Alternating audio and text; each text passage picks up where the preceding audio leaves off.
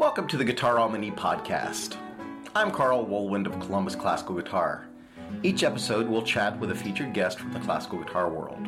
Candid conversations, unique experiences, and career observations from the people who best know the guitar. This is your masterclass in life and the guitar. For more information and past episodes, please visit columbusclassicalguitar.com or see Carl Woolwind Guitarist on Facebook.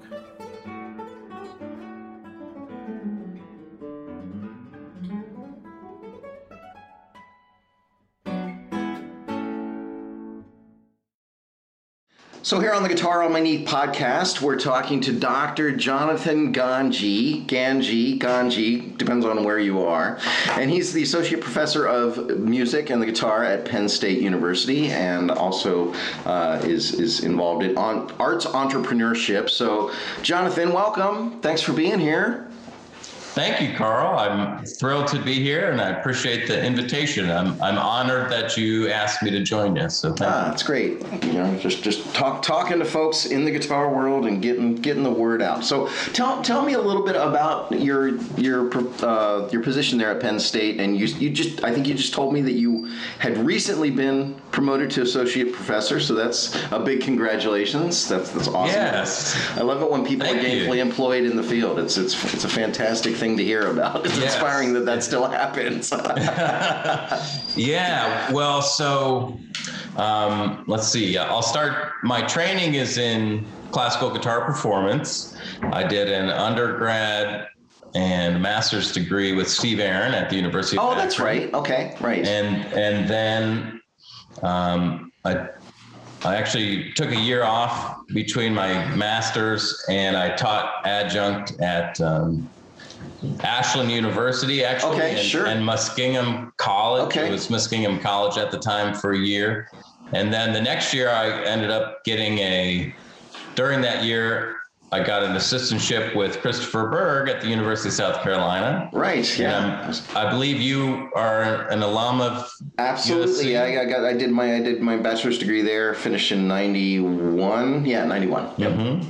Yeah. Well, long time ago. Christopher still talks about you because somehow you came up, and I knew of you. I'm not sure, maybe through Stanley Yates, or I'm not sure how, or just being I'm from Ohio originally. Okay. So I was going to ask. So yeah. Yeah. And I've crossed paths with Steve and both his programs at Akron and Oberlin a number of times as well. Mm-hmm.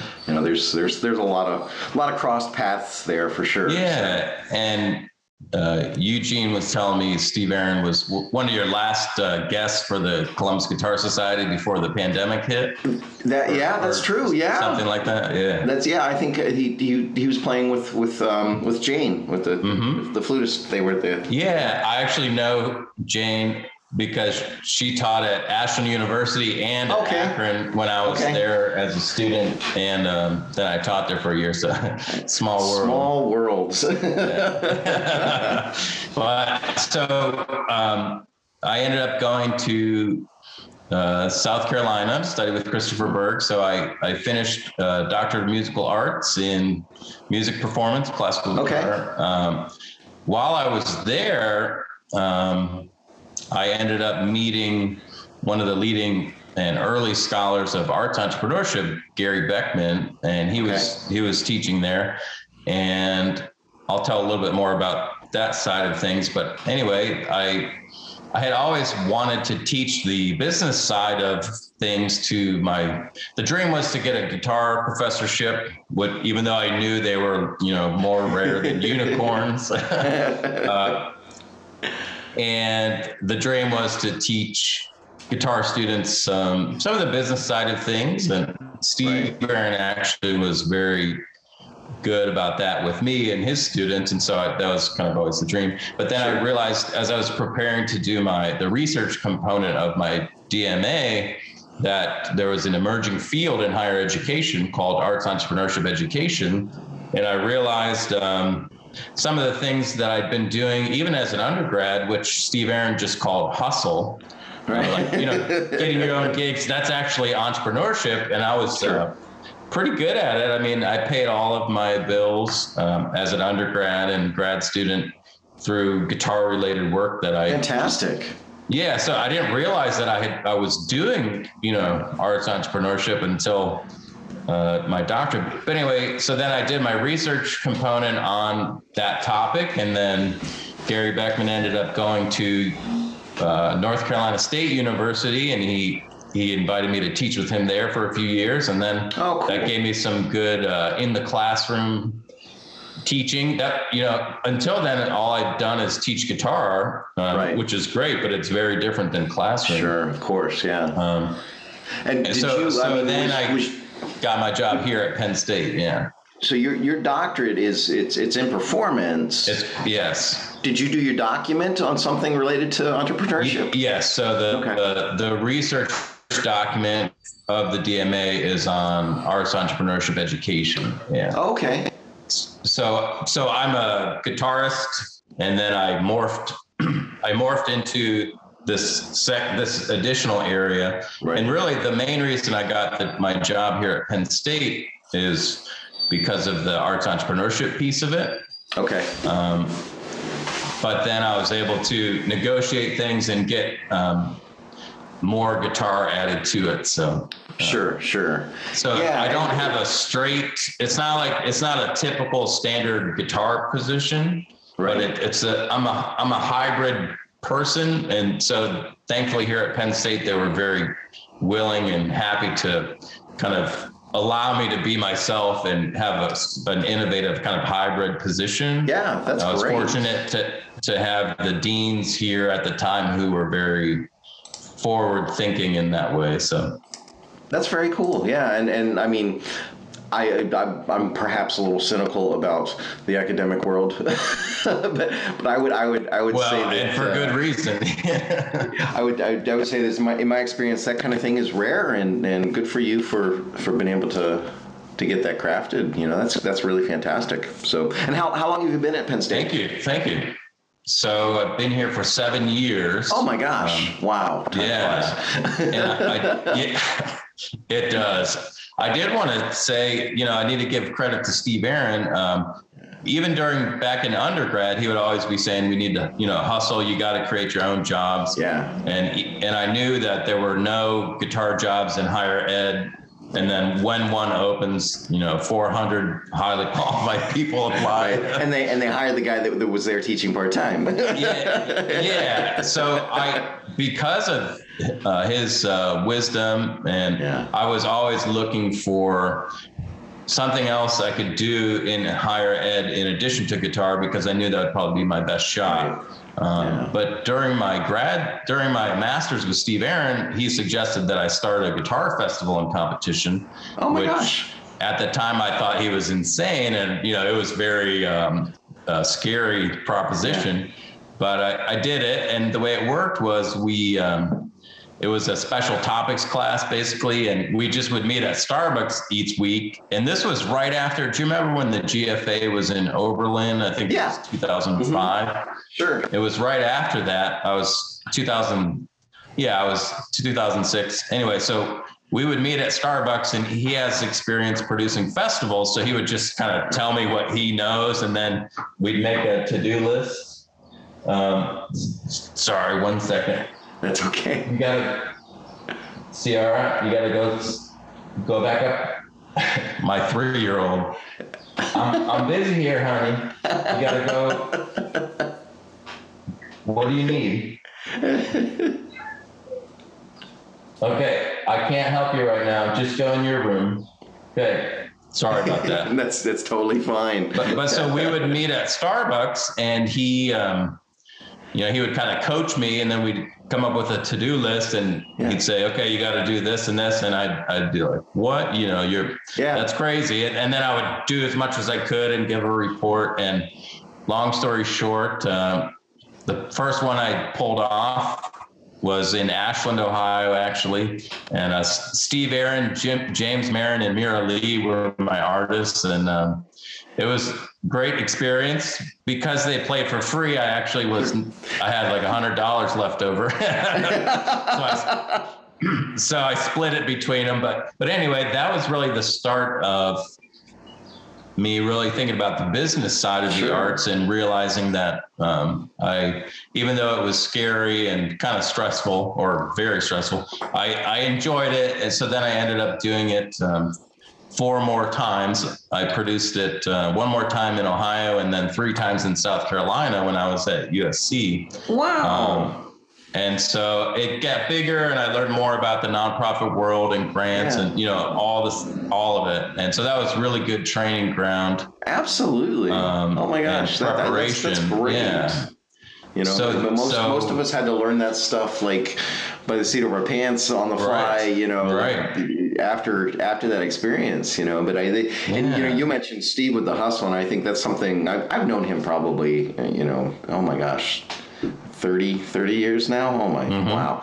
And that's something that I've continually been impressed by him and the way that he conducts both of the programs there, and it's really smart. And I think, again, maybe I'm just being cynical, but I think that's an unusual approach. I haven't seen that kind of attention, and I think my training was excellent, but I certainly didn't get that kind of emphasis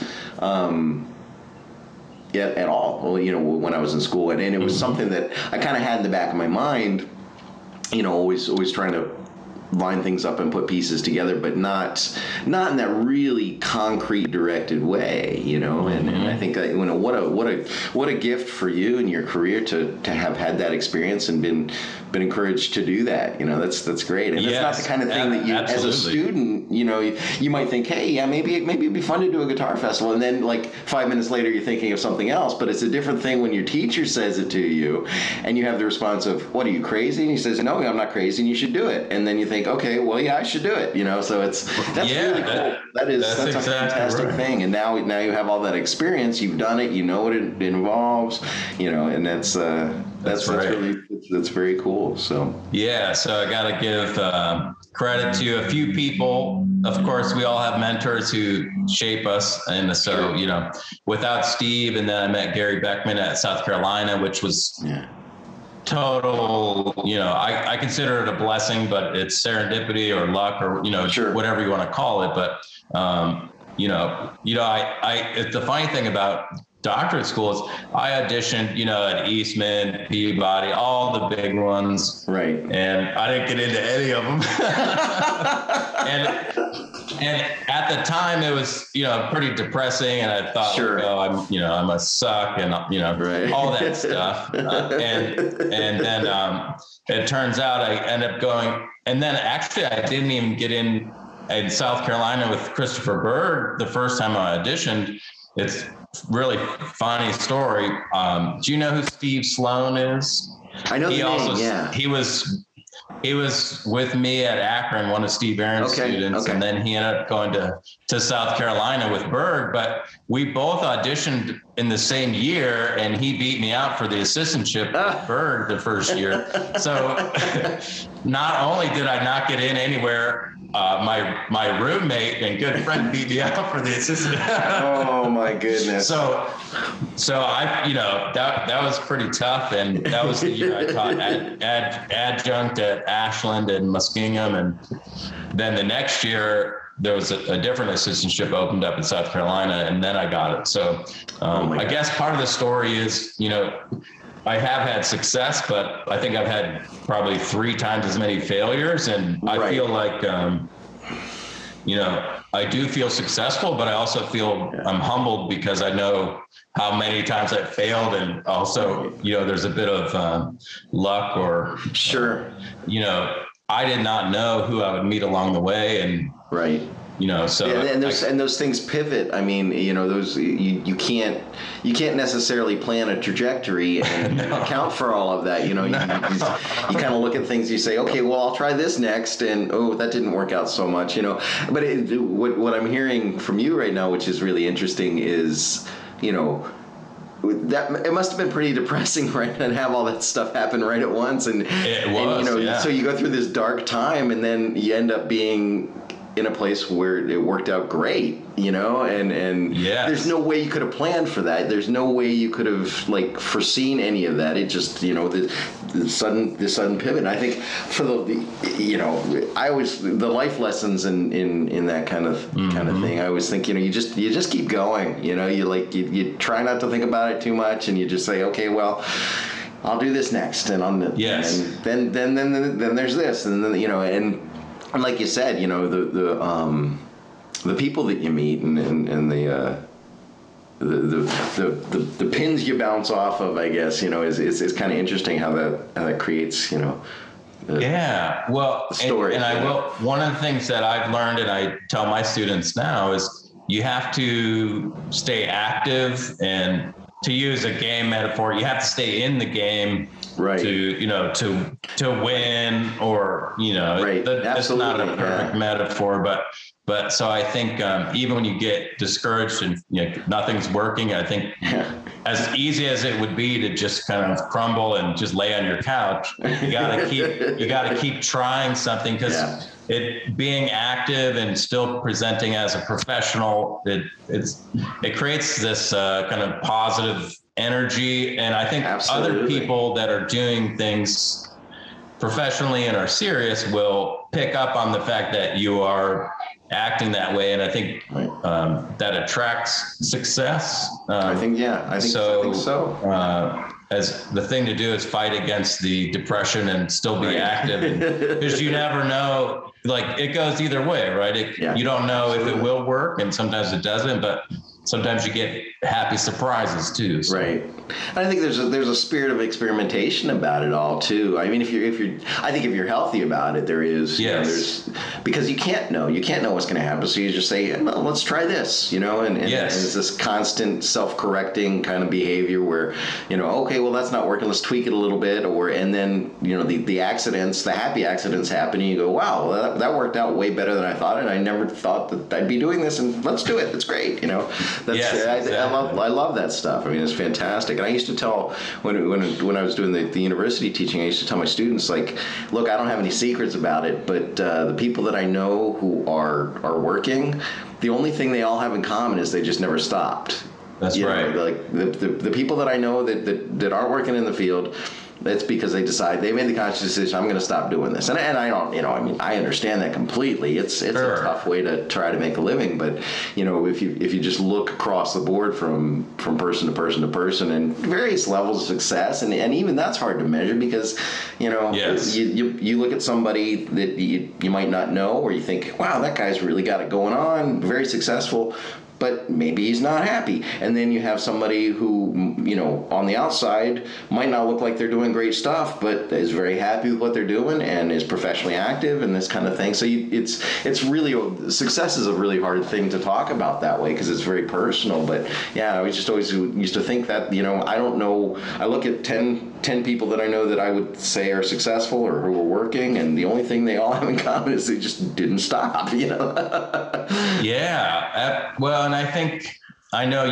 Matt Hindley. And, what's been neat is he's actually a former student of Steve Aarons, as you probably know, at Oberlin. And over the last few years, I interviewed him and been working on an article about Austin classical guitar, and kind of through the lens of some amazing success story. Man, but it's through the lens of some entrepreneurship theory.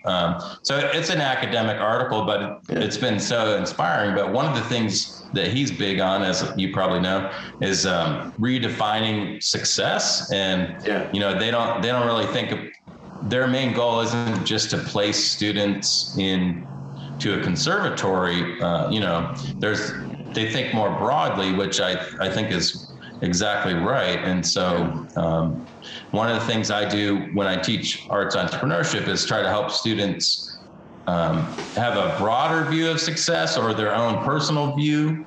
And, you may not get an academic teaching position, but maybe you don't want that. But you could still use entrepreneurship as a tool to build a career. And I think if students are taught that even in their undergrad days, it really gives them a much better chance than graduating them and then saying, oh, go figure it out on your own. Good luck. So, it gives them some tools. But guitarists could make a fine living building up a private studio and doing some gigs, and and I think we should celebrate that and consider that as much, if not more, of a success than winning a competition, which is important, or it's great, but even sometimes the GFA winners struggle in their careers. Absolutely. Because for various things. So I think we should continue to move away from, unless you get a academic job, you're a failure as a guitarist, or unless you win the GFA, you're a failure. No, you're not. If you're doing what you love, like you said, and you have food on your table, then great. It's a much bigger community that way as well. If you look at it as including all of those people who are doing all those different and exciting things. Yes, that's absolutely. There's a lot more people at the table then, which means you're going to have a whole lot more ideas, better ideas. It's more vibrant. It's not, it's not as closed-minded. And I think that's the exciting thing about how I've seen things shifting in recent years. And there are a number of factors that I think have played into that. The use of technology. And I think one of the things when I think about the past year that we've had too, one of the things that has come up in conversations with a lot of people recently is creative people are going to create, and if the world changes drastically, or the way that people relate to each other changes drastically the way it has over the past year, we just find different ways to do that, Absolutely. And I think that's really, it's in a way, it's hopeful and inspiring and exciting all at the same time. And it's really cool. It's like, you can't put a lid on it. It's going to happen. Creative people are going to find a way to express themselves and do stuff, and if you challenge them, they'll find a way to meet those challenges. And I think that's been like the silver lining that I've seen. And even doing the podcast for me has been, it's pretty new. We're a month in on this, and I've recorded a bunch of them, and I've talked to a bunch of people and whatnot. But I don't think that had it not been for the pandemic and sitting around at home and getting comfortable with doing the Zoom thing and all of that. Right. I don't think the motivation to get it going would have been as strong. So it's just kind of interesting how that all takes place. So with your entrepreneurship position at Penn State, in it's arts entrepreneurship, so it's not just even focused on music, right?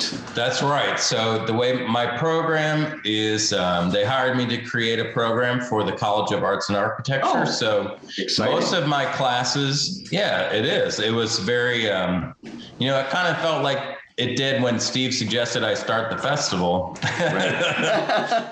Because you're starting from nothing, and it's just an idea, and you have to bring it to life, which is thrilling, but also, there's some stress there too. Yeah, intimidating. Yeah, it is, absolutely. So I guess the lesson there is just do some things anyway, even if they seem like a big scary monster. Do you know the movie The Edge? It's older. Anthony Hopkins. He gets lost in the wilderness, and they get tracked by a grizzly bear, and they end up having to kill the bear. Anyway, you should watch it, people listening, if you haven't seen it. But there's a scene where they're trying to get pumped up to kill the bear, and they're all saying, at first they're all scared, and then he starts saying, "We're gonna kill the MFing bear," and then they just keep chanting it, and then they get all pumped up and they do it. And so for me, that's what lots of things have felt like. It's like, so after kill the bear. That's right, kill the bear, and then I post a picture of a bearskin rug on Facebook to celebrate, and I say the bear is dead. But it really is a good motivational tool. But anyway, so yes, most of the classes that I teach are for all students in the university. Mostly I get students from the arts college. Okay. And then I do have one class that's music entrepreneurship only. So that allows for a deeper dive into the music industry, of course. And then I've worked with some other faculty who teach a visual arts specific entrepreneurship course or a theater one. Yeah. There's a lot of concepts and skill sets and knowledge bases that are broad and apply to everyone, but then you do need that more industry specific knowledge at a certain level. So we try to do both. But the other part of that I'm hearing that I think is really cool too is gives you the opportunity to cooperate and interface with artists from other disciplines. Absolutely. Which, in my experience, has always been just the coolest thing and really exciting. And because like you said, there are commonalities. There are things that we all think about as creative people, and they just get expressed through different media. But I just think that kind of synergistic approach where we're working with artists in other disciplines and collaborating that way. I think that's so exciting. It's so cool, and it makes me happy to hear about that kind of thing happening. So thank you. If I can, I want to circle back. You're talking about creative people creating regardless of circumstances and adapting, and what's if you're an artist out there that might feel like entrepreneurship is threatening to art or creativity. Actually, that what you were describing just then, Carl, is you could almost describe entrepreneurship that way. Right. Because really what it's about is creating value of some kind and offering it to somebody who sees it as valuable or helping them see the value of it.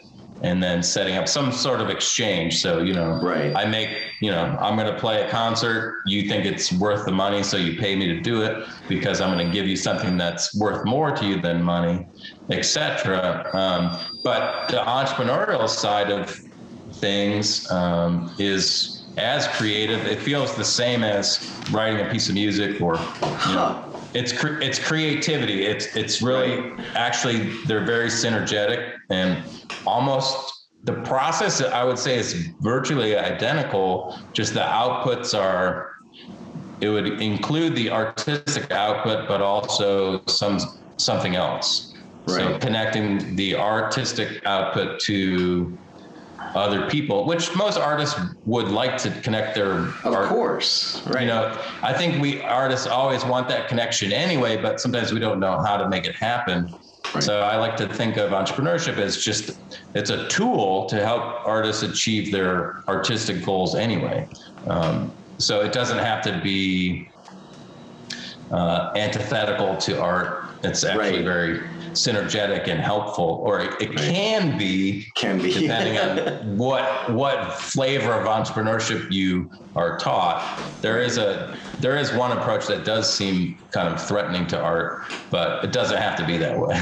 Right. Well, I think I've always, from myself personally, and other artists that I've seen, I think having a good business mind has always been a challenge for me. I think it's something, and it's not something that I necessarily am resistant to. It's just my brain doesn't necessarily work that way, and it's always been a real challenge to stay on top of that kind of stuff. And for me, it's always been just trying at the simplest level of hey, I need to make sure I return people's phone calls. I need to make sure that I show up on time. I need to make sure that I'm prepared. That's right. And I've been in Columbus for a long time, and people have mentioned, wow, you got a really great thing going on there. And honestly, my stock answer is, well, I've been here for 25 years and I haven't messed anything up too badly. I've made myself reliable and I've been nice to people. So, I think that, that's how that's gone for me. But I think it's interesting to hear you talk about, that synergistic approach and not seeing entrepreneurship as a threat, because I think a lot of times when you talk to artistic or creative people about business stuff, they either, they think somehow something's getting tainted, or like me, I never thought of it that way. I was never like the keep that mundane thing out of my artistic consciousness. I'm an artist, it was never like that for me. It's just like, hey, I'm just not good at this business stuff, and I'm kind of absent-minded and head in the clouds sometimes. But I think there is that sometimes that attitude amongst artists of they don't want to dirty their hands with the that. But so to kind of reframe it and say, hey, look, it's just the same thing you're already doing. That's a really healthy way to look at it. And one of the things I've always kind of maintained for myself and talking to students and giving advice to them and whatnot is like, good business, it comes from good relationships. If you absolutely. If you put your effort into grooming those relationships and forming good relationships with people that you respect and people that you think that's someone who's doing something really good or something that's really interesting to me, I want to get to know them and that kind of thing, then the business flows out of that almost without, I don't want to say without effort, but it's certainly, it's not focusing on how can I make money out of this thing. It's more like how can I create a relationship from this thing and things come about because of that. Asher, what are you doing? What are you doing, buddy? I know. How about if I open the door? What about that? You're not going to get anything. So. Yeah. So it's an interesting thing, and one of the things that I've noticed, I don't remember when I first heard somebody use the term entrepreneurship, but it seemed like it was just like this buzzword that popped up, and I started seeing it everywhere. And I didn't really know what it was, and I read some books on it, because I thought, back when I was doing academic teaching, I was thinking, well, this might be an avenue whereby, I could get a job and maybe some positions will come open, and maybe there's something that I can think. So I read a few books on it and everything, and I thought it was really, really interesting. But so how did that happen? It seems like you were really in on the ground floor of that kind of becoming a thing, and yes. What's your perspective on how that all sprung up and became? Sure. Well, I did unknowingly come along at the right time, which, like we talked about, was nothing you could. I didn't even know, so for me, I feel like it was a blessing, but it certainly seems like luck, a little bit. But what I did was I grabbed luck by the horns and, I said, all right, let's see how far we can go with this. But what helped me get the job was that I had a doctorate, a terminal degree, and I just got tenure. Just last month I got the notice. Yay. And thank you. That's awesome. But my tenure home is in music, and since my doctorate's in music, that worked. So I think at this point in academia, the terminal degree is probably really necessary. I know some of my older colleagues are tenured and they're full professors, and I think maybe they don't have a doctorate, but at the time when they got hired, I don't believe the doctorate was it wasn't a terminal degree. But I honestly, because I met Gary Beckman, who was one of the leading scholars, and then I worked with him, that helped me tremendously get the job, because I kind of, got to latch on to his success. So. What was he doing before, everything started to kind of coalesce around the entrepreneurship ideas? Yeah, well, so he has a PhD in musicology from the University of Texas at Austin. Okay. And he had a visiting professorship at South Carolina in 2007, and then I got there in 2008. Okay. But he had just finished his doctorate shortly before that. Yeah. But while he was in school at Texas, he started learning about this, and he was involved with an entrepreneurship scholar at Austin, and they were really big into intellectual entrepreneurship, I think is what they call it. And so then he was one of the early, not the earliest, Joe Roberts. There were some others before him, but he really, so he would tell you this. He loves metal. So he's like growing up. He's got his whole mindset is, metal, rebellion. So what he did so well was disrupt music schools around the country and make them, like a lot of people. I think he ruffled a lot of feathers. Right. So he plowed the ground. He was the metal mindset guy, and then he really helped to make the case. He and some others.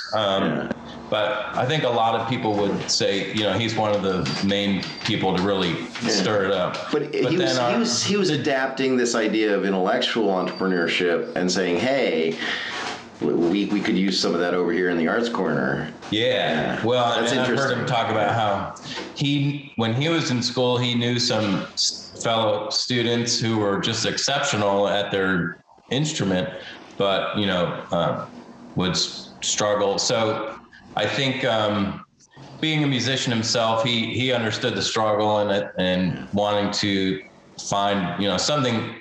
It's not a magic bullet. It takes, entrepreneurship takes as much work as learning guitar, if not more. Sure. But for those who really want to use that tool, it can be effective. So he played a major role in convincing administrators and then some others in other art forms in higher ed about, hey, we need to have this for our students, because really what drove it too, Carl, was professional outcomes for arts graduates across higher ed, which are so, as we all know, they're low. So administrators practically non-existent.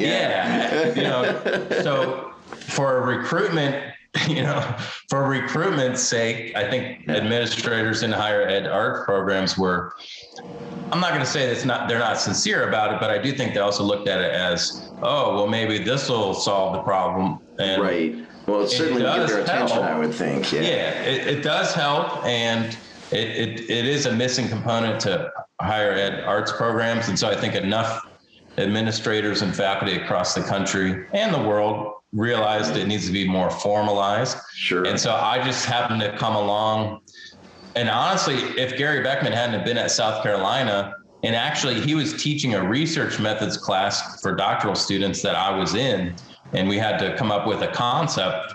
And that's really when I started to formulate my idea. So even if he was there, but I wasn't in that research class with him, who knows what would have happened. Right. Interesting. So then, he was the chair of my dissertation, and then I worked with him at North Carolina State and so I got hired in 2014, and probably between 2010, 2015, there were just tons of jobs for arts entrepreneurship education. Okay. And I just happened to get this one. So would you say that it's kind of, is it still considered kind of an emerging field, or is it starting to get some legs under it? We're saying we're an emergent field now. Okay. Apparently we've emerged. You traded the ing for an ENT. Yeah, that's right. But we're still young, but we've been around, and there's enough, and we have enough students who've graduated. It's, some students have graduated maybe almost a decade ago now. And so we do have some positive professional outcomes, which are encouraging. And yes. Is there a professional organization yes. that everybody belongs to? Yeah. Yes, there are a few. I'm a founding member of a new one that we started in 2013. It's called the Society for Arts Entrepreneurship Education. Okay. I would encourage people to look that up. It's called the Society for Arts Entrepreneurship Education. We started here in the U.S., but we do have some international people that join, and we're happy to expand. So for your international audience, if there's anyone, we welcome people from all over, all over the world. But it's a group of, it's not just faculty, but there are a bunch of faculty who do what I do, and we have a conference, and there's a journal, all that kind of academic society stuff. Yeah, sure. But we like to have practitioners join and come to the conference, and because our discipline, just like applied music, it's an applied discipline. So of course, it's all about boots on the ground, real world effectiveness. And so we really value practitioners' viewpoints because just the academic armchair viewpoint is not enough. We need, boots on the ground, real world data. So that's actually why I was interviewing Matt Hensley, and why I'm writing an article on Matt Hensley and Austin Classical Guitar, because clearly what they do is boots on the ground, super effective, real world. So absolutely. Yeah. That's very, very cool. And then the other thing, the question that just came up when you were talking about that was, back towards the end of my academic career as a student, there was a similar kind of emerging buzzword type thing with arts administration that was happening, and some of the more practically minded students that were colleagues of mine, that that was something that they were pushing into. So would you say that arts entrepreneurship kind of grew out of that, or interfaces with that somehow, or is it similar, or is it completely separate, or what do you think? Yeah, great question. Yeah. I'm going to switch to a hotspot on my phone. Connection's getting just a little fuzzy, so it might just be a glitch for a second. And then that's a great question, and very happy to answer that. Let me see if I can get this.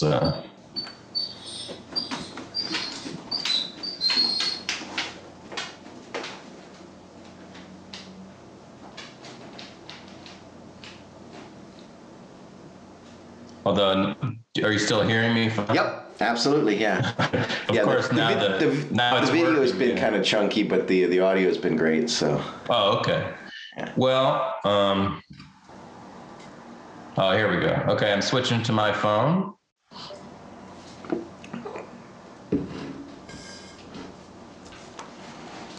And you're back. All right. Yeah, so excellent question. Yes, so there is also, my internet connection is unstable. I've got you loud and clear. Yeah. It seems like you can hear me. Yeah. Yeah, absolutely. Yeah. Okay, great. Okay, so there's also an organization called the Association of Arts Administration Educators. Okay. Which has been around longer, and so you're right. Arts administration as a field is probably 20 or so years older than arts entrepreneurship. Right. But they claim under what arts administration is, and by the way, to be more confusing, arts management is actually a newer term for arts administration. Oh my gosh. And they mean, it's a synonym. They mean the same thing, but kind of the new way to say it is arts management. Okay, there we go. Which is administration, so, but yet their group still has administration in the name, Arts Administration Educators. Okay. But they claim arts entrepreneurship is a subset of arts administration, and we would say no. but so here's a simple way to think about it. So administration in the arts, or management of a business in the arts or in any business sector, is usually about so when you go to school for, let's say you get an MBA, Master's of Business Administration at Harvard or wherever, some business school, they train you to be hired at an existing business or organization and to be able to help to manage it or run it right away. And that's great. Management is very important, but entrepreneurship is about starting something new. Okay. So now there's also a term called intrapreneurship, which is what, it's when you act entrepreneurially within an existing organization or business. So let's say, I got hired at Apple. And it's not often that I hear a new word. That's fantastic. Yeah, intrapreneurship. So intrapreneurship is kind of the closest thing to blending entrepreneurship and management or administration. So arts management and arts entrepreneurship are two sides of the same coin, perhaps, but they have different problem spaces. Okay. So that makes sense. Yeah. To start, so they're different tools. So, I always like to use this because it's just absurd, but you wouldn't use a chainsaw to get chicken out of your teeth, right? It's the wrong tool for the wrong job. So when you start something from scratch or from new and it's totally unknown, entrepreneurial skill sets and tools and ways of behaving work better. But once you build and grow, and then you have more known variables, you're able to predict more. So, for example, the Columbus Symphony can probably predict ticket sales for the upcoming year based on historical trends pretty well. But imagine if you're starting a brand new symphony in Columbus and you're trying to predict. You just can't make predictions based off of, you don't have any organizational history. So, So they're very related. So entrepreneurs are like artists in that they like to be creative, come up with these new ideas that are just ideas and then bring them to life. And then some entrepreneurs get bored with it after it grows and needs to be managed. And then that's where the managers come in and, keep it organized and make things, So those are kind of some of the differences. I don't think they don't need to be enemies. I think they're friends. Well, I would imagine in an academic setting, there certainly should be a lot of overlap in terms of the things that the students are exposed to. That's right. So, for example, the core competencies of business management are important for artists to learn and arts entrepreneurs. But sometimes what happens in entrepreneurship education is, and this is from the business school, management as a discipline in the business school has been around much longer than entrepreneurship. So they first started teaching entrepreneurship like management, or as if it was management. And then real entrepreneurs would look at that curriculum and they say, that's not how it works in real life. So it's not that management is bad and entrepreneurship is good. It's that which tool should you be using for which stage of the new venture? So that's if that makes any sense. No, that makes total sense. Absolutely. And again, intrapreneurship is really fun because you could become trained as an entrepreneur or an arts entrepreneur and then get a job at an existing arts organization, but try to bring some innovation to it. And then you could use all of the entrepreneurial mindsets and skill sets, of course, within an existing org to help it grow and be more vibrant, which organizations that have been around for years always are needing to adapt and innovate anyway. So they are very related. But again, the wrong tool at the wrong time wouldn't work. It's really interesting. And then the other question that and I don't know, I don't remember exactly what you said that made this bubble up in my brain just now, but I thought, interfacing with the commercial music industry, which is such a juggernaut financially. Like, my gosh, what are you seeing in your field as far as that's concerned? Can you be a little more specific? Well, do you one of the things, I guess, what it makes me think of is the resistance that traditional music education has had to embracing that world has always been kind of interesting to me. It's like you have all these people who go get music degrees and train themselves to a really high level, and then over in the other corner you have people making insane amounts of money in the commercial music industry, and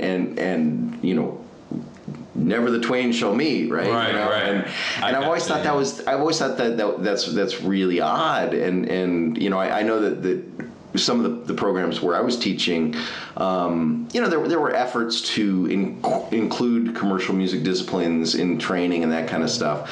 But still, I never saw it as something that was like really accepted or integrated, or there was always that wall. There was always that separation. And I just wonder, with your discipline and especially as it being kind of a relatively new discipline, how does that look from your side of the fence on gotcha. Yeah, great question. So a couple thoughts. One is for example, Manhattan School of Music, back in 2010, they started a music entrepreneurship center. Angela Miles Beeching was running it, and Casey Molino Dunn.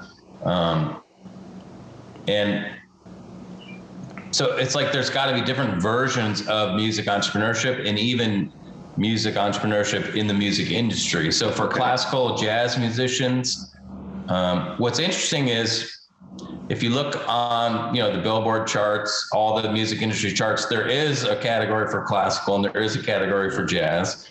It's very small. Right. But what it means is almost all of the way the music industry works applies.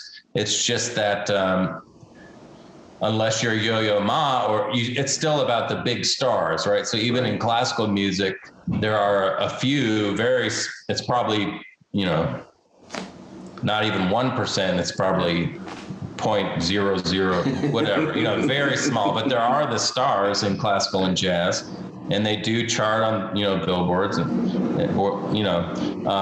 so one approach that I've noticed a lot of people do is, how do we teach classical and jazz musicians to make a living in the music industry, but not necessarily trying to be Yo-Yo Ma, or if you don't, or you could try, but if you don't, what else can you do?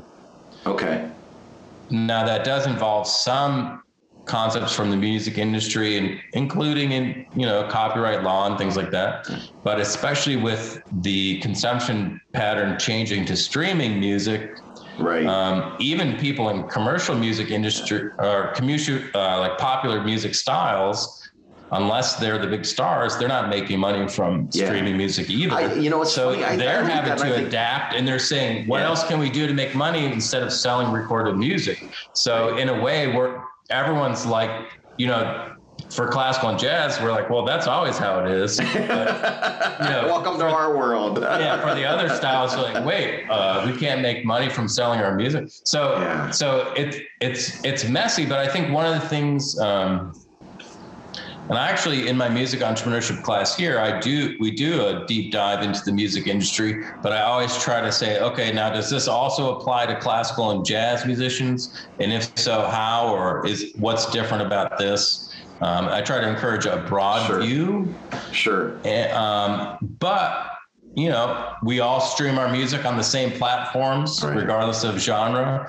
And so I think it's helpful for classical and jazz musicians to learn about the music industry, and jazz is kind of sometimes considered commercial music too. It's really just classical. And of course, the other issue in music schools and higher ed is, we let the jazzers in, but nobody else, right?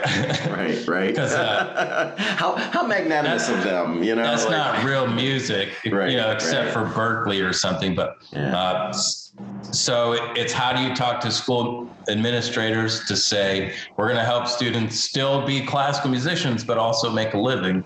Or maybe usually what we say is, you need to be able to play a variety of styles to increase your chance of gigs or teaching. Yeah, absolutely. That was always my approach with my students, was like, look, everybody has the stuff that they like to play and that they're really focused on, or maybe they do this best or whatever. But I said, if you're trying to make a living as a musician and somebody calls you and says, hey, I've got a gig, don't you want to be able to say yes to that? You don't want to say, oh, I'm sorry, I don't play that style.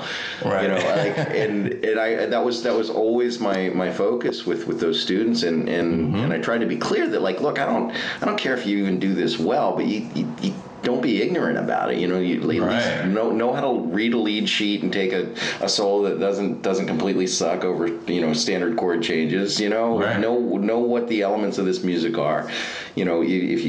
If you need to play some country music, you should be able to handle that too. It really, because I think that's kind of how I have always been.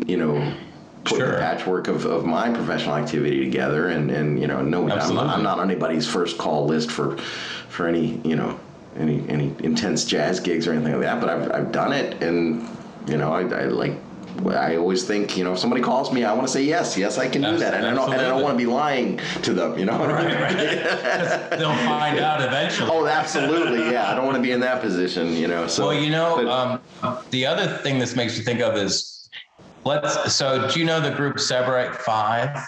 No. They're out of New York. They're a quintet. Okay. They're a chamber music group, and they do all kinds of innovative things. For example, they did a whole album of Radiohead tunes arranged for string quintet. And cool. They have a big career. And so for people that might be listening and say, well, I don't want to have to, I just want to play classical. I want to do what I was trained for in conservatory. Right. You can, and this group is, I think they went to Juilliard, but they still had to be innovative. So they play standard rep, and then they do their own arrangements. Yeah. And so they have quite the variety. But they're a good example. Or Imani Winds. Oh yeah, another one. Fantastic. So there are lots of classical ensembles, but they're still innovative in some way. You still have to do something new, something unique, but you can still be a classical musician or have an ensemble that tours professionally. Of course. But you just can't be, you have to separate and distinguish yourself somehow from the competition. Because remember, classical music's maybe more competitive than any other kind, right? Of course, yeah. The pedagogical tradition has been so highly developed, and I always think, I think the wind players, the young wind players and young string players, and they've figured that pedagogy out so that you have people, young, like high school age people, who are playing at a level that was better than any professional 20 years ago. It's insane. It's like, wait a second, how can you play like that? You're only 16 years old. That's not right, But it's awesome. It's great. It's a testament to the success of our field, I guess. But man, wow. But it's so competitive. And then you think, in terms of the symphony route, especially as far as wind and brass folks are concerned, there's only going to be a couple people in that symphony. There might be 30 violinists, but there's 2 regular full-time flutists. Wow. Right. And how many people audition for that one chair when it's open, right? Yeah. Hundreds. Huge. I can't even imagine that kind of pressure and that kind of tension. So yeah. So you mentioned that you've got a recording coming up. Yes. And I recognized the name of the recording. It sounded like your name. That's right. Yes. So of course in Italian it'd be Mario Ganji, but I have to work so hard, so I'll just say Mario Ganji. I'll do the American version. But he was a guitarist, classical guitarist, and he had a lot of jazz influences too, and composer, quite a prolific composer. Now in Italy, he's very well known. He's considered one of the most important guitarists of the 20th century. Wow. He taught at the Conservatory Santa Cecilia in Rome and in Naples. But he wrote a 3-volume guitar method. The 3rd volume is 22 studies, which are incredible. And he's got a lot of, he's kind of the master of melody. So he's got a lot of, they're almost like pop songs, but they're jazz. It's hard to describe. Classical, jazz, and pop all mixed together, which I really love. But anyway, so he composed so much music that thankfully I get to make more than one album. So this is volume 1. Okay. And it's coming out in mid-July. And he taught at this conservatory, and one of his students his name's Massimo Della Gese, who now teaches at that conservatory in Rome. And I've been able to meet him, and I met the composer's daughter through Massimo. And anyway, Massimo and Massimo's former student have started a classical guitar organization. They have a big online presence, but they're also starting a record label. So I've partnered with them to release it, because most people in Italy, that's probably the prime market. Although I think a lot of American guitarists, classical guitarists, would really love his music. Yeah. It's just very unknown in the U.S. So part of my mission is to promote his music in the U.S. because it's fabulous. And I think it's always nice to hear new repertoire in the classical guitar world. Of course, yeah. And, since I was able to trace our family's histories back to Sicily. So my great-great-grandfather, Rosario, came from Sicily through New York in the early 1900s. And Mario's family is from Palermo, generations back. There's also a little town in Sicily called Ganji, which is my last name. Okay. And so I don't know for sure that we're related, but it's close. How could you not? Right? I mean, how could you not? And like, what is he's not still alive, right? No, he was born in 1923, and he died in 2010. Okay. And another cool thing, Mario Castrolevo Tedesco, he wrote a bunch of postcards based on people's last names. Yeah. And he was good friends with Mario Ganji, and he wrote one of his postcards is on the last name, my last name, Gangi. So how cool. It's great. Yeah. And Mario had a TV show. He had a duo with a famous singer and actor, Fausto Ciliano. I mean, it's crazy. As I learned more about him, it was just like, I can't believe, wow, this is just nuts. So it's a really cool story. He's an amazing person. Do you know anything about like who he studied with or any of that? Well, so when he was in school, which this will sound familiar, they didn't have a guitar program, so he studied upright bass. Okay, yeah. And then he started the guitar program at the conservatory, where he was a student as bass, and he took composition, I believe, too. Sure. His dad played jazz guitar, and I think he taught him guitar when he was young. And so, do you know the piece Nunc, N-U-N-C? It's well, I'm forgetting the composer. Starts with a P. Is not Petrucci or something like that? But anyway, he dedicated that piece to Mario. Oh, cool. Mario did the world premiere for that piece. So he really is a big deal in Italy. We just don't really know about him in the U.S. And I mean, is this just something because he has the same last name that you partially caught your attention? Yeah, way back in undergrad, I bought a arrangement of a Bach prelude from what's it called? One of those Italian publishers. But anyway, on the back they listed other things that they had, and I saw his name. And then I was like, at the time I'm in guitar history class learning about billions of people, and you just kind of fantasize, what if like someone in my, and then all of a sudden I see my name and I'm thinking, what? But then not until a few years ago did I realize the full extent of his output. I only knew of 3 little pieces and a sonatina that he wrote. Yeah. But now it turns out, he's also a prolific arranger, so he even did a whole album of Beatles tunes. Oh my gosh! Arranged with this kind of jazz pop style, which is super cool, and Italian folk song. It's just almost endless. So I encourage people to check it out, and I'm going to try to be. Steve Aaron actually suggested I write a soundboard article about it, which is a great idea. Absolutely, it is. Kind of introduce him to the U.S. audience. Sure. It's funny.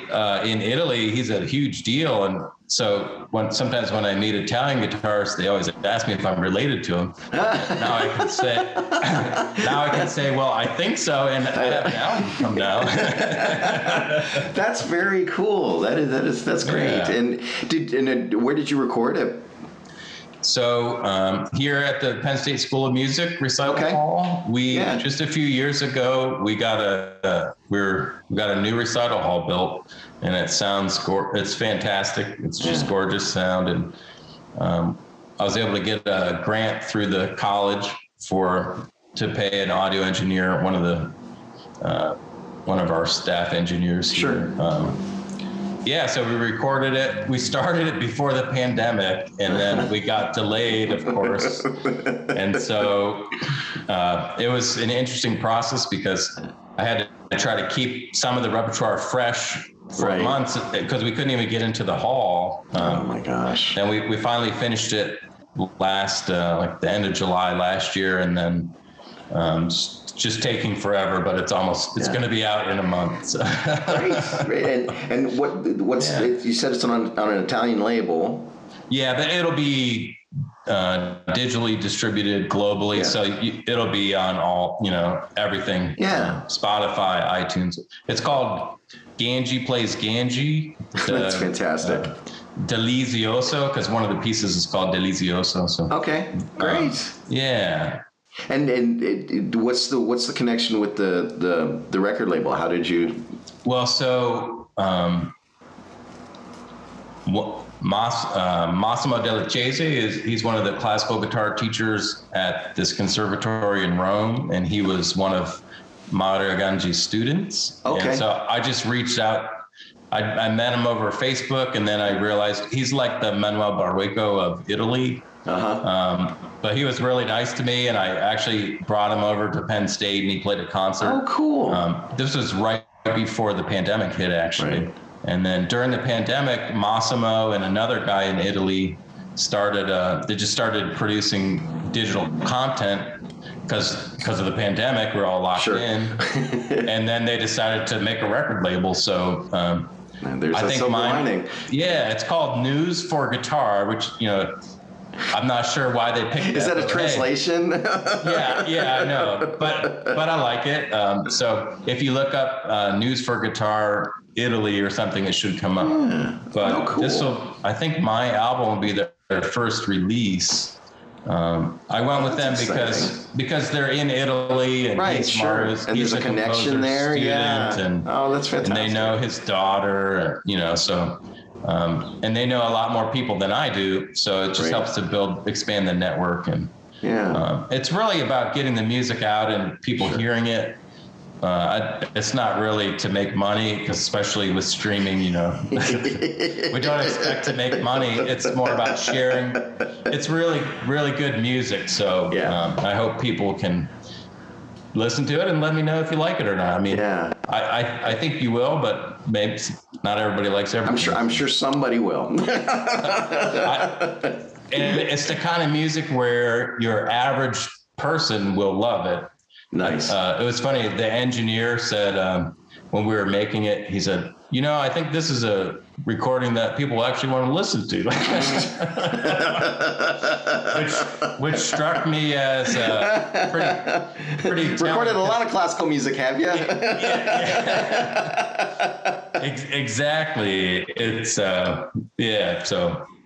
But that's the album, yeah. Yeah, that's great, man. That's really cool. And I know that you're working with us here in Columbus for the initiative to get some enrichment into the juvenile corrections programs going on here. Yeah. And we should talk about that, because we both have some things going on with that.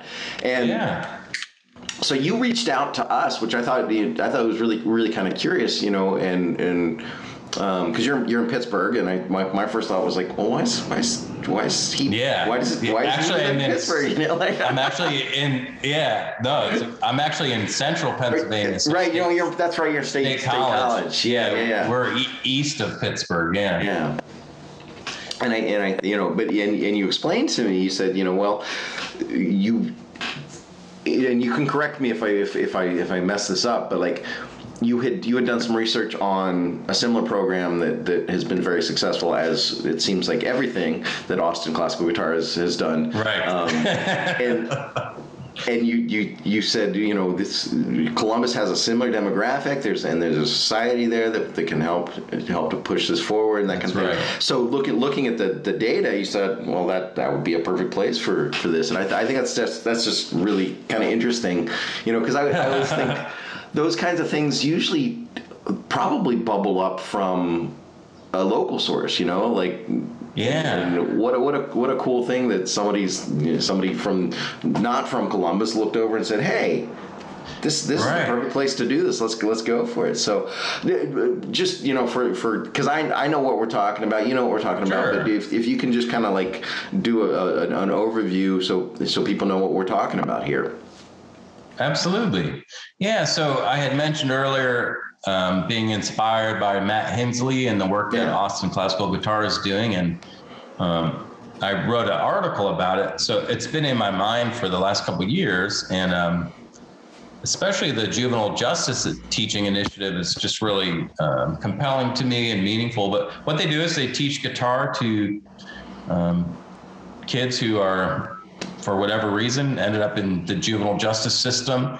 And it had, for Austin Classical Guitar, they've had a lot of positive outcomes in terms of helping the students have something good in their life, something they work toward and see results. And I think Matt was telling me a lot of these kids, unfortunately, get involved with gangs, and that's how they're in juvenile prison. And usually what they're most applauded for is for doing something that the gang approves of.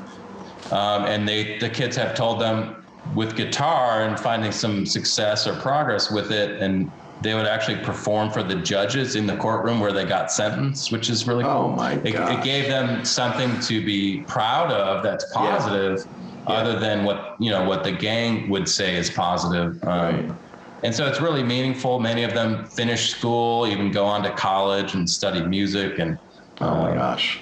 So for me, I was just really inspired by that. And I thought, well, I don't know if it can work, but let's try it. So since I'm from Ohio and I still know a good bit of people there, I decided to, after looking, like you said, I did some research online, and Columbus has similar infrastructure and all the pieces are there. Where I live in State College, it's very small and isolated, so we don't really have that. So I reached out to the Columbus Guitar Society last summer, and it turned out that Eugene also has a heart for community service. Sure. And you guys knew of Austin Classical Guitar and also Cleveland Classical Guitar and what they're doing. Yeah, their program has been fantastic. I mean, they're really inspiring. Yeah. So I just said, hey, this sounds crazy, but what do you think about working together on this? And it's been slow but steady. And and so I know that there's just recently been some big movement on that. Well, and that's exciting, and I know that we're planning to get together and talk about all that kind of stuff. But that's exciting to hear. Yeah, part of the reason I thought we should do Columbus. So, for example, my brother-in-law, who lives right in Central Ohio, he works for a financial services company who also has a big community service component. It's called Modern Woodmen of America. Oh, yeah. They're a fraternal organization, which means they're actually nonprofit, and they do a lot of community service. So he's a managing partner in Central Ohio, and so I just asked him if there was potential, because I knew what he does, and it's actually a really great fit. So Modern Woodmen is able to kick in some money to buy some guitars, and then we're making contact with the various staff people in the juvenile justice system in Columbus to connect. So we needed two things. We need guitars, or three things: guitars, teachers, and students. So I think you and I and maybe some others will teach. Then Modern Woodmen can help with some instruments for the kids. And then now we're connecting to the right people to connect us to the kids who could benefit from it. And they also have what's it called? Basically, they have one component of it where they try to help keep kids out of juvie, which it's a prevention center, basically. Sure. Yeah. Which so we're going to be reaching out to them and connecting with them. So if we can help kids from even being there in the first place, then that's great too.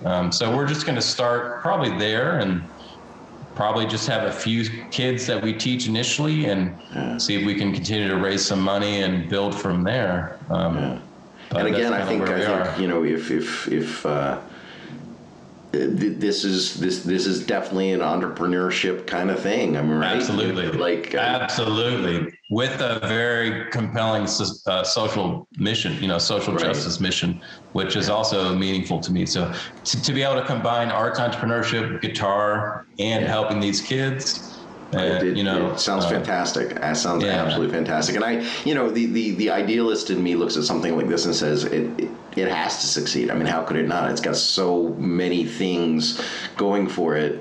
That's right. It's a no-brainer that it would be successful. And I think again, that idea that business comes from relationship and building community and all those kinds of things are that's a really important aspect of that and if absolutely we're talking about entrepreneurship, I think that's got to be again not the focus on being the business person making the money, but like, hey, what are you doing for your community? What value are you injecting into the community? Because we all have communities, whether we like it or not. Like everybody belongs to communities, and I think it's a really important thing to talk about and to get into. So, but yeah,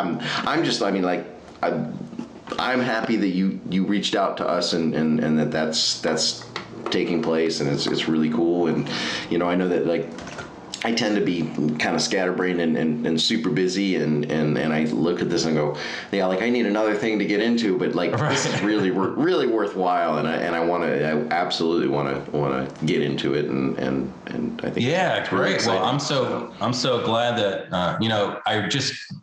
I just reached out to Eugene out of the blue last summer, and I had no idea if he'd even respond to me. And even his first response was very positive. He was like, "Oh yeah, I know about Austin Classical Guitar. Let's talk." So I'm really appreciative of you guys being so open to it.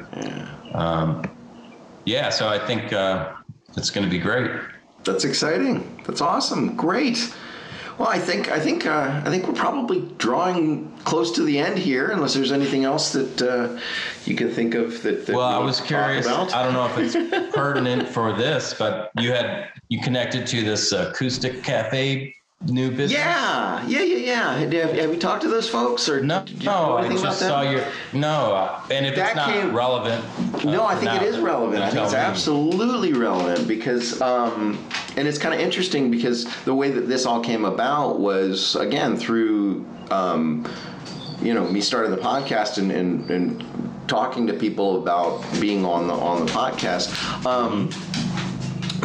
Jessica, what's her last name? Guitars in the Classroom. Are you familiar with that organization? No. It's a nonprofit organization that is designed to really help, the emergence of guitars in secondary education. There's been a real big thrust in that world in the past decade or so, and in music education circles. Actually one of my jobs at Otterbein was to teach music educators how to teach guitar in the classroom. Oh, awesome! But there's here in Ohio, there's been a big push to get that activity happening, and now like in the Ohio Music Education Association, the OMEA that does the festivals every year where the students go and get adjudicated playing solos and everything. Guitar is now a full part of that, and they have repertoire lists. Wonderful. And the whole thing, and they're still working out some of the details. And one of the problems, well, I see it as a problem. I'm sure that my colleagues in music education probably don't see it as much a problem, but it's been something that a lot of people have talked about is, we need to make sure that the people who are teaching guitar in the schools are guitar experts, not music educators who have had a semester of guitar training, and right. Yeah. So there's a lot of friction that way. But anyway, the Guitars in the Classroom is it's a nonprofit, and I've talked to Jessica a couple times. I don't know that much about the organization, where she's based, or any of this kind of stuff. But I thought this is going to be somebody interesting to have on the podcast to talk to. So in the process of talking to her, she mentioned that she has been there's a sponsorship of some sort coming from the Acoustic Coffee guys. And she said, hey, you should talk to these guys. And one of them lives in Columbus. So, and they're guitar enthusiasts who are successful business people and kind of, I think, retired or semi-retired or is something of that nature.